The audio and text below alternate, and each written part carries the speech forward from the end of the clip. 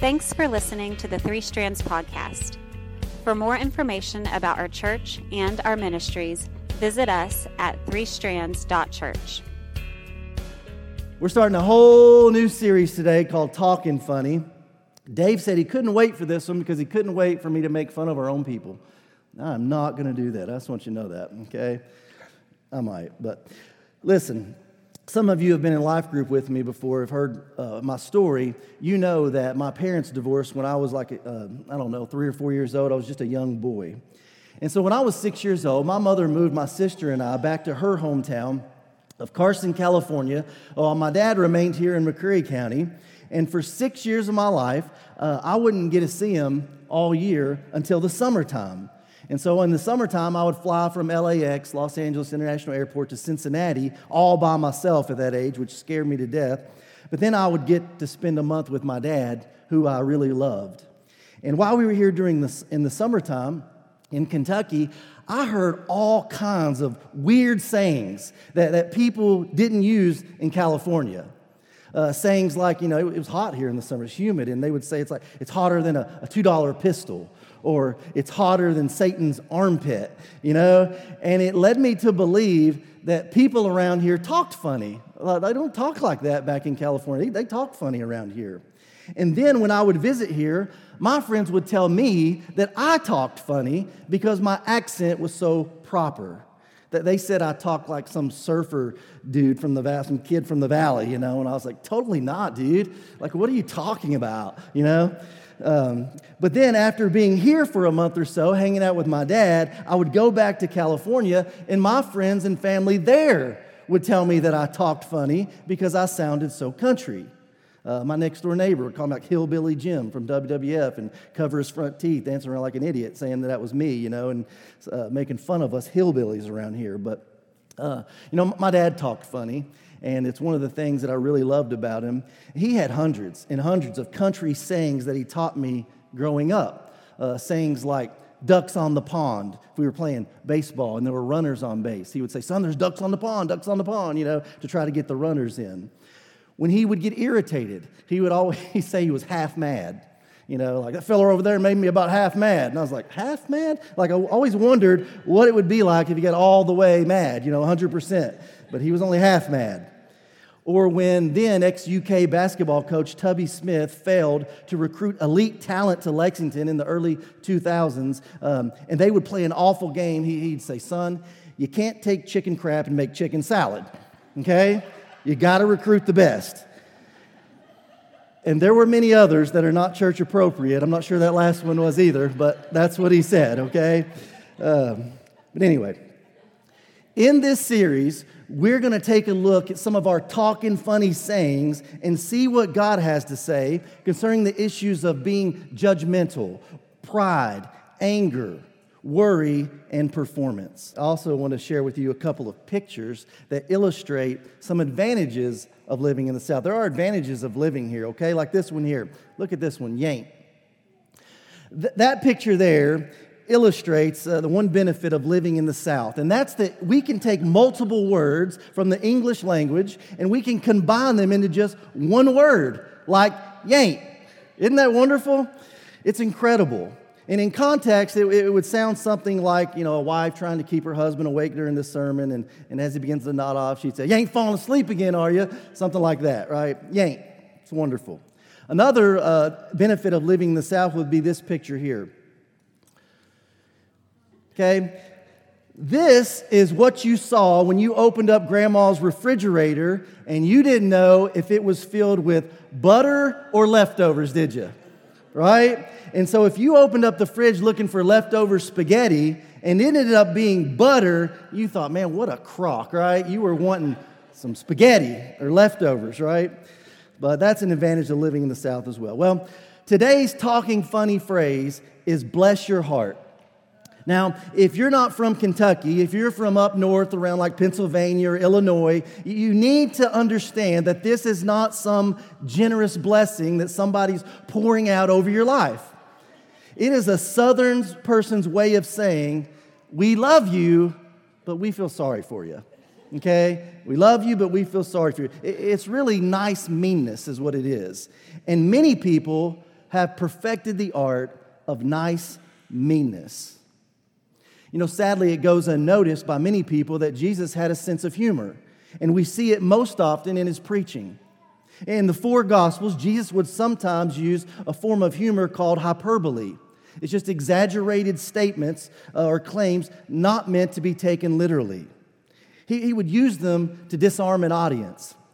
Oftentimes around here, the reason that we like to play a funny video clip at the beginning of our church service or just before the sermon when we teach is to disarm people who may have their guard up. A lot of people walk in here with their guard up. So a lot of times we like to do that. Brad did it last week with a Tim Hawkins clip about Noah's Ark. And Jesus would use it especially when he was about to teach on a difficult or controversial topic. In the Sermon on the Mount in Matthew 7, Jesus steps on a lot of toes. But he uses hyperbole when he says this in Matthew 7, starting in verse 1. He says, "Don't judge others, and you won't be judged. For you will be treated as you treat others. The standard that you use in judging is the standard by which you will be judged." And he says this, "And why worry about the speck of sawdust in a friend's eye when you have a walking stick, a 2x4, a plank in your own eye?" I mean, just picture this. Jesus sitting there trying to teach this, holding up a piece of wood and going, you know what? How can you think of saying to your friend, let me help you get rid of that speck of sawdust in your eye when you've got one of these in your own eye? He says, when you can't see past the log in your own eye, hypocrite, first, get rid of this log in your own eye, and then you will see well enough to deal with the speck in your friend's eye. We know that Jesus was raised in a carpenter's home, right? And so he would have been familiar with woodworking and getting sawdust in his eyes. And I don't know about you, but if you've ever had a speck of sawdust get in your eye, you know that it's irritating, it's annoying. And you have to use like a wet washcloth or a baby wipe or eye drops to get it out, something gentle. Jesus said, imagine if you had one of these. Imagine if you had one of these sticking out of your eye. The approach to getting this sucker out, it's not going to be very gentle, is it? There's no way. The approach is going to be aggressive. You're going to have to go to the emergency room. You're going to have surgery. It's going to be aggressive, and then there's going to be like this painful, long road to recovery. Jesus' point in that passage is crystal clear. He says, before we can get concerned or try to deal with the small sins in someone else's life, he says we need to pay attention to the big sins in our own lives. And so, guys, this morning, I just want to give us 3 things today, okay? 3 take-home applications, so to speak, about our hearts and what's flowing out of them so that our hearts can be a blessing when we say bless your heart, right? So 3 things, take-home lessons, and the first one is this. The first thing I want you to know is we follow a different leader. We follow a different leader than the world does. And our leader's name is synonymous with love. In fact, in 1 John 4:16, it tells us, by definition, God is love. And when Jesus described himself in Matthew 11:29, he said, I am humble and I'm gentle, where? At heart. Translation, I'm not a speck inspector. I'm not. And when we see this in the way that Jesus treated other people. You remember the woman at the well who had been used and abused by one man after another? Jesus wanted to leave the impression that he wasn't like that he wasn't going to treat her the way that they had. And when we read those in the pages of Scripture, we love that about him, don't we? We love who Jesus was and how he treated people. He continually would put himself in the shoes of blind people, paralyzed people, hungry people, and poor people, and it changed the way they felt. They felt loved, and they felt cared for in the presence of Jesus. You know, every now and then when someone asks me for help with a problem, I'm still learning in my life to share with them what God's helped me with, the problems he's helped me through, and the sins that he's forgiven me of. Because what I'm learning is that levels the playing field. It communicates that we're all in the same boat.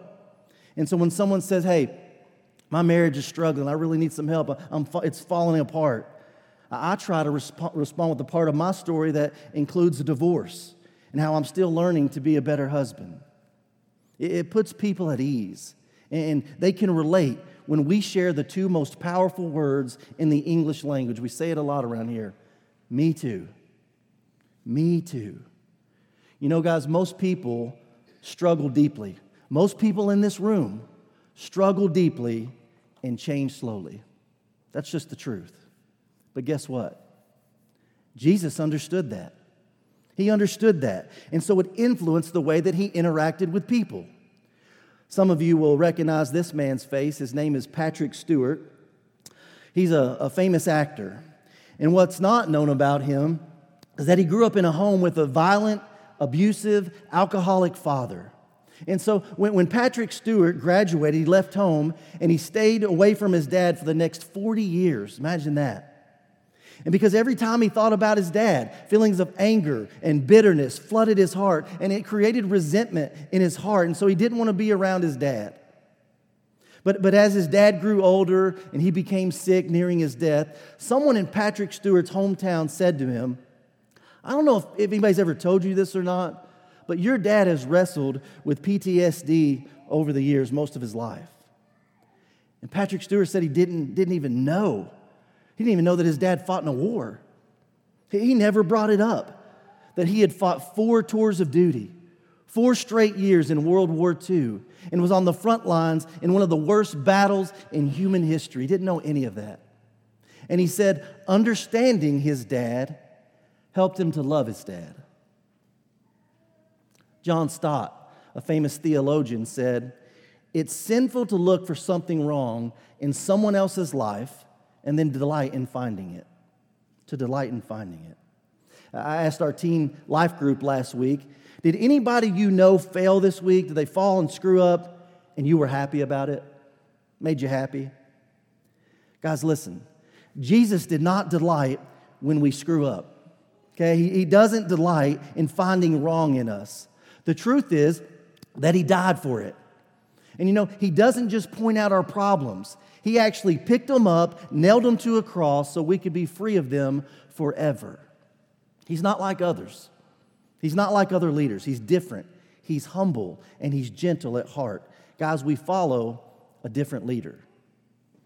Also, we live by a different law.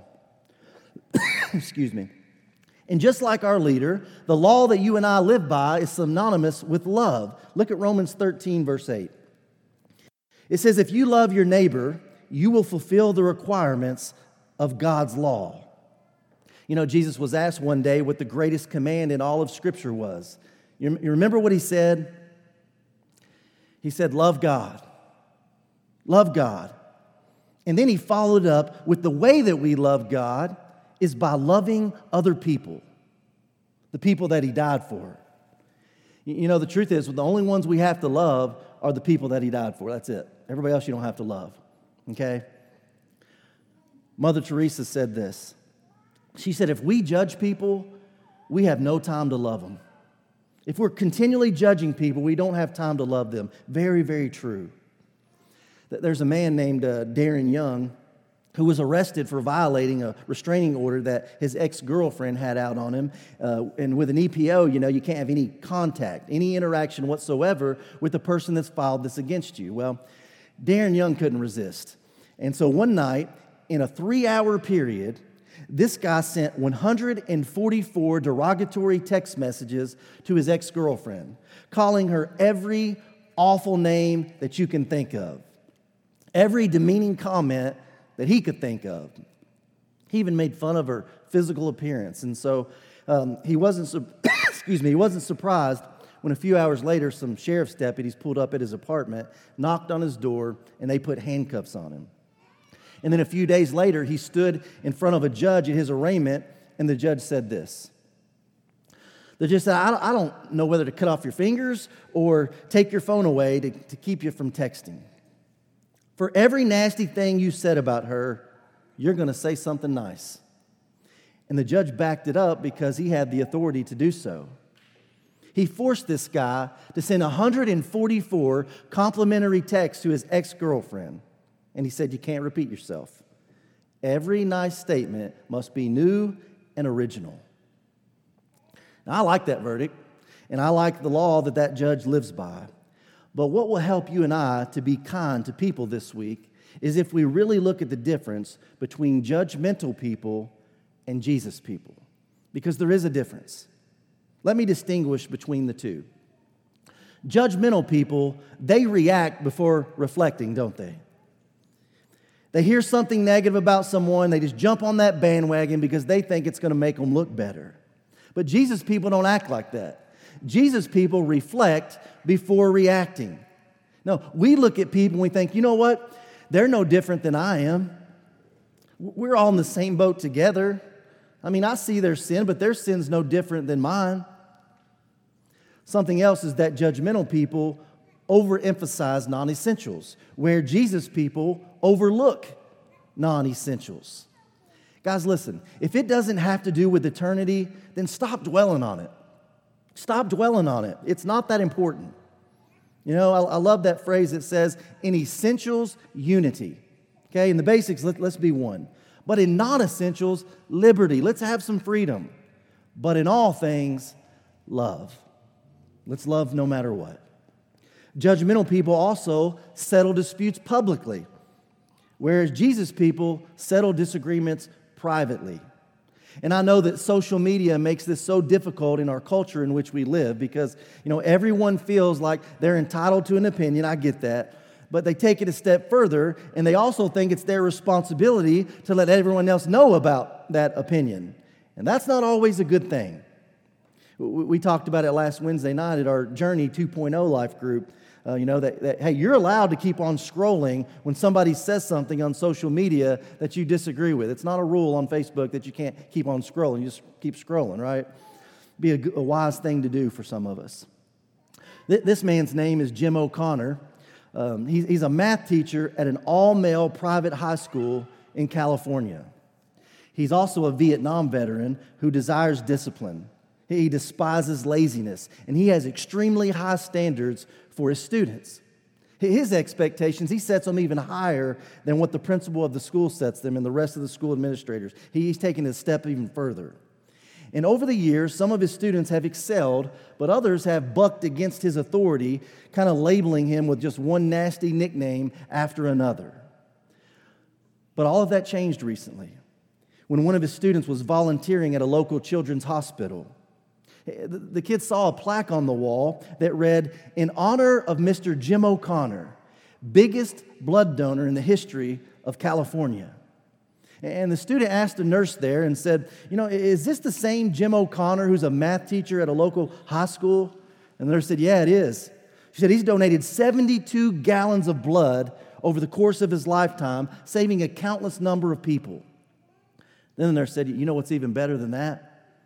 She said, 3 nights a week, he shows up at our neonatal intensive care unit, and he rocks sick and dying babies who are terminally ill. That student learned an important lesson that day about a higher law, that he had a teacher who loved Jesus more than math. Guys, we follow a different leader. We live by a different law. And last but not least, we speak a different language. That we have a Heavenly Father who loves spending time with us, just like the dad and his son there. And He knows everything that we're thinking. He knows everything that we're feeling. And He can even interpret things we're trying to say even when we don't know what to say. Right? Or as Sam oftentimes says about Dave, even when he doesn't know what he's asking, But shouldn't we want to share the good news with the world? That everybody has a Heavenly Father that wants to spend time with them, who loves them, is crazy about them, wants to ambush them with His grace. There was an article written a while back about how you can tell whether people from the South are really angry or just kind of angry, okay? So the article said there were 4 stages of anger in the South. And so let's see if you all can relate to this or not. I think I can, no doubt. But they said the first stage of anger in the South is this. Whoa, whoa, whoa, whoa. Okay, that's the first stage. Whoa, whoa, whoa. You're not going to find these in any psychology book or any research, okay? But in the South, this is real. We know that when somebody's just getting a little upset, like, whoa, whoa, whoa, right? Okay. The second one is this. Hold your horses. Hold your horses, right? You ever use that one? If you say anything good about Duke basketball, Michelle, or Tennessee football, you're going to hear this one. Hold your horses, okay? Or even here at church, if you laugh at any of my dad jokes that Dave doesn't find amusing, you'll hear him say every now and then, hold your horses. It's not that funny, okay? Don't be laughing at that stuff. And then after that, there's this next level of anger. And that's, geez Louise. You ever heard that one? Yeah, geez Louise. Now, we're not sure who Louise is. Have no idea, I don't, but she's mentioned a lot around here and just in the South in general. Geez Louise, right? But then this final step is when we know somebody is ticked off. They are highly upset. It is very serious, and that's this one. Listen here, buddy. Listen here, buddy. You ever said that? This is used if you say something unkind about someone's mom, Johnny Cash, Aaron Lovell, or Mountain Dew, okay? If you say something derogatory about those things, that's what you're going to hear. Listen here, buddy. We were driving back from the Advance last weekend, and Chad Starrett here, he pulled one. He told the whole truck this. I couldn't even believe he said it. And he said this. He said, you know what? He said, ski's better than Mountain Dew. And you know what I said to him? Listen here, buddy, okay? That's across the line. And we've not spoken since. It was so offensive. But it's definitely not. Research shows that over the course of our lifetime, we will speak about 860 million words with a listening world.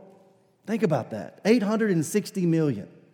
We share a lot of words that can determine whether we're going to help or hurt people. There's a reason why at almost every doctor's office that you go to, an appointment that you have, you go to the doctor and they ask us to what? Open our mouth and stick out our tongues. Jesus, the great physician, he said it this way in Matthew chapter 12, the second part of verse 34, when he said this. He said, what you say flows from what is in your heart. And I love the way the Message paraphrases this verse. It puts it like this. It says that it's your heart, not the dictionary, that gives meaning to your words. Very true. Guys, when we read the Bible, it's as if the Holy Spirit has a stethoscope and he's put it up against our chest, our heart. And with the other hand, he's got a tongue depressor. And he reminds us that the words that come out of our mouths are an inward indicator of what's taking place in our heart, the inward condition. What we say to and about other people is the clearest indication of whether or not God's love has truly taken root in our lives, if it's growing and if it's developing fruit. I don't know if you ever heard of author Frank Peretti. He wrote a book called The Wounded Spirit years ago. And in that book, he describes how when he was a little boy, he had this cancerous tumor removed from his neck, and he said that it left him looking deformed. And he said his classmates were relentless in teasing him, that adults were relentless in staring at him, and it left him feeling like he had a wounded spirit, and that's why he wrote the book. You know, sadly, some of us today we have experienced this firsthand. I don't know about you, but maybe you were given a nickname as a young kid that kind of wounded you. Maybe you had a teacher or a coach or a parent, a classmate tell you that you weren't coordinated enough, that you weren't smart enough, that you weren't pretty enough, that you weren't thin enough, that you weren't good enough, that you just weren't enough. And what happened was over the years, you began to believe them. And so it caused this deep-seated insecurity that kind of settled into your heart.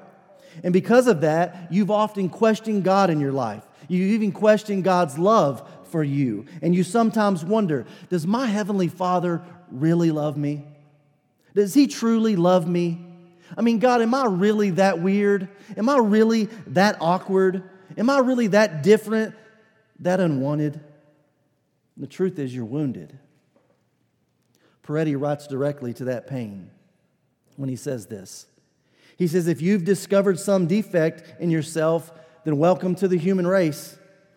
Regardless of your failures, you're just as human and just as precious as anybody else. He says, you're a member. Think you're ugly? You're a member. You have cerebral palsy, muscular dystrophy, or polio? You remember. You have freckles, too tall, too skinny, too much of anything. You remember. Felt left out because you're mentally or physically challenged. You remember. Ever been raped or molested? You're still a member. All of us, with our wrinkles, shortcomings, and imperfections, are God's creation, he writes. We're all precious in his sight and should be precious to one another. And don't let anyone tell you otherwise, not even you. Guys, our words matter. They're going to help or they're going to hurt. We get to decide whether we are going to speak life or drain it. In Psalm 141, verse 3, David wrote a prayer that I need to pray every day in my life when he said this: "Take control of what I say, O Lord, and guard my lips." How about you? Something you need to pray every day as well? Guys, listen, before a word passes from our hearts to our head and out of our mouths, I think there's 3 questions we ought to be asking ourselves. And I'm as guilty as anybody. I'm not preaching at you, okay? But the 3 questions are this. Is what I'm about to say true? Is it true? Is what I'm about to say helpful? Is it helpful? Is what I'm about to say kind? Is it kind? And if the answer comes back to any of those 3 questions that no, it's not, then the truth is I probably shouldn't say it. You know, there's a sign hanging in Cracker Barrel that reads this. It says, "During your lifetime, you will have many opportunities to bite your tongue. Take advantage of all of them." Take advantage of all of them. That's some very good advice. That's why Paul said in Ephesians 4, verse 29, he said, "Don't use foul or abusive language. Let everything you say be good and helpful, so that your words will be an encouragement to those who hear them." There was a farmer who lost his dog. It was a black lab, and it had been gone for a week.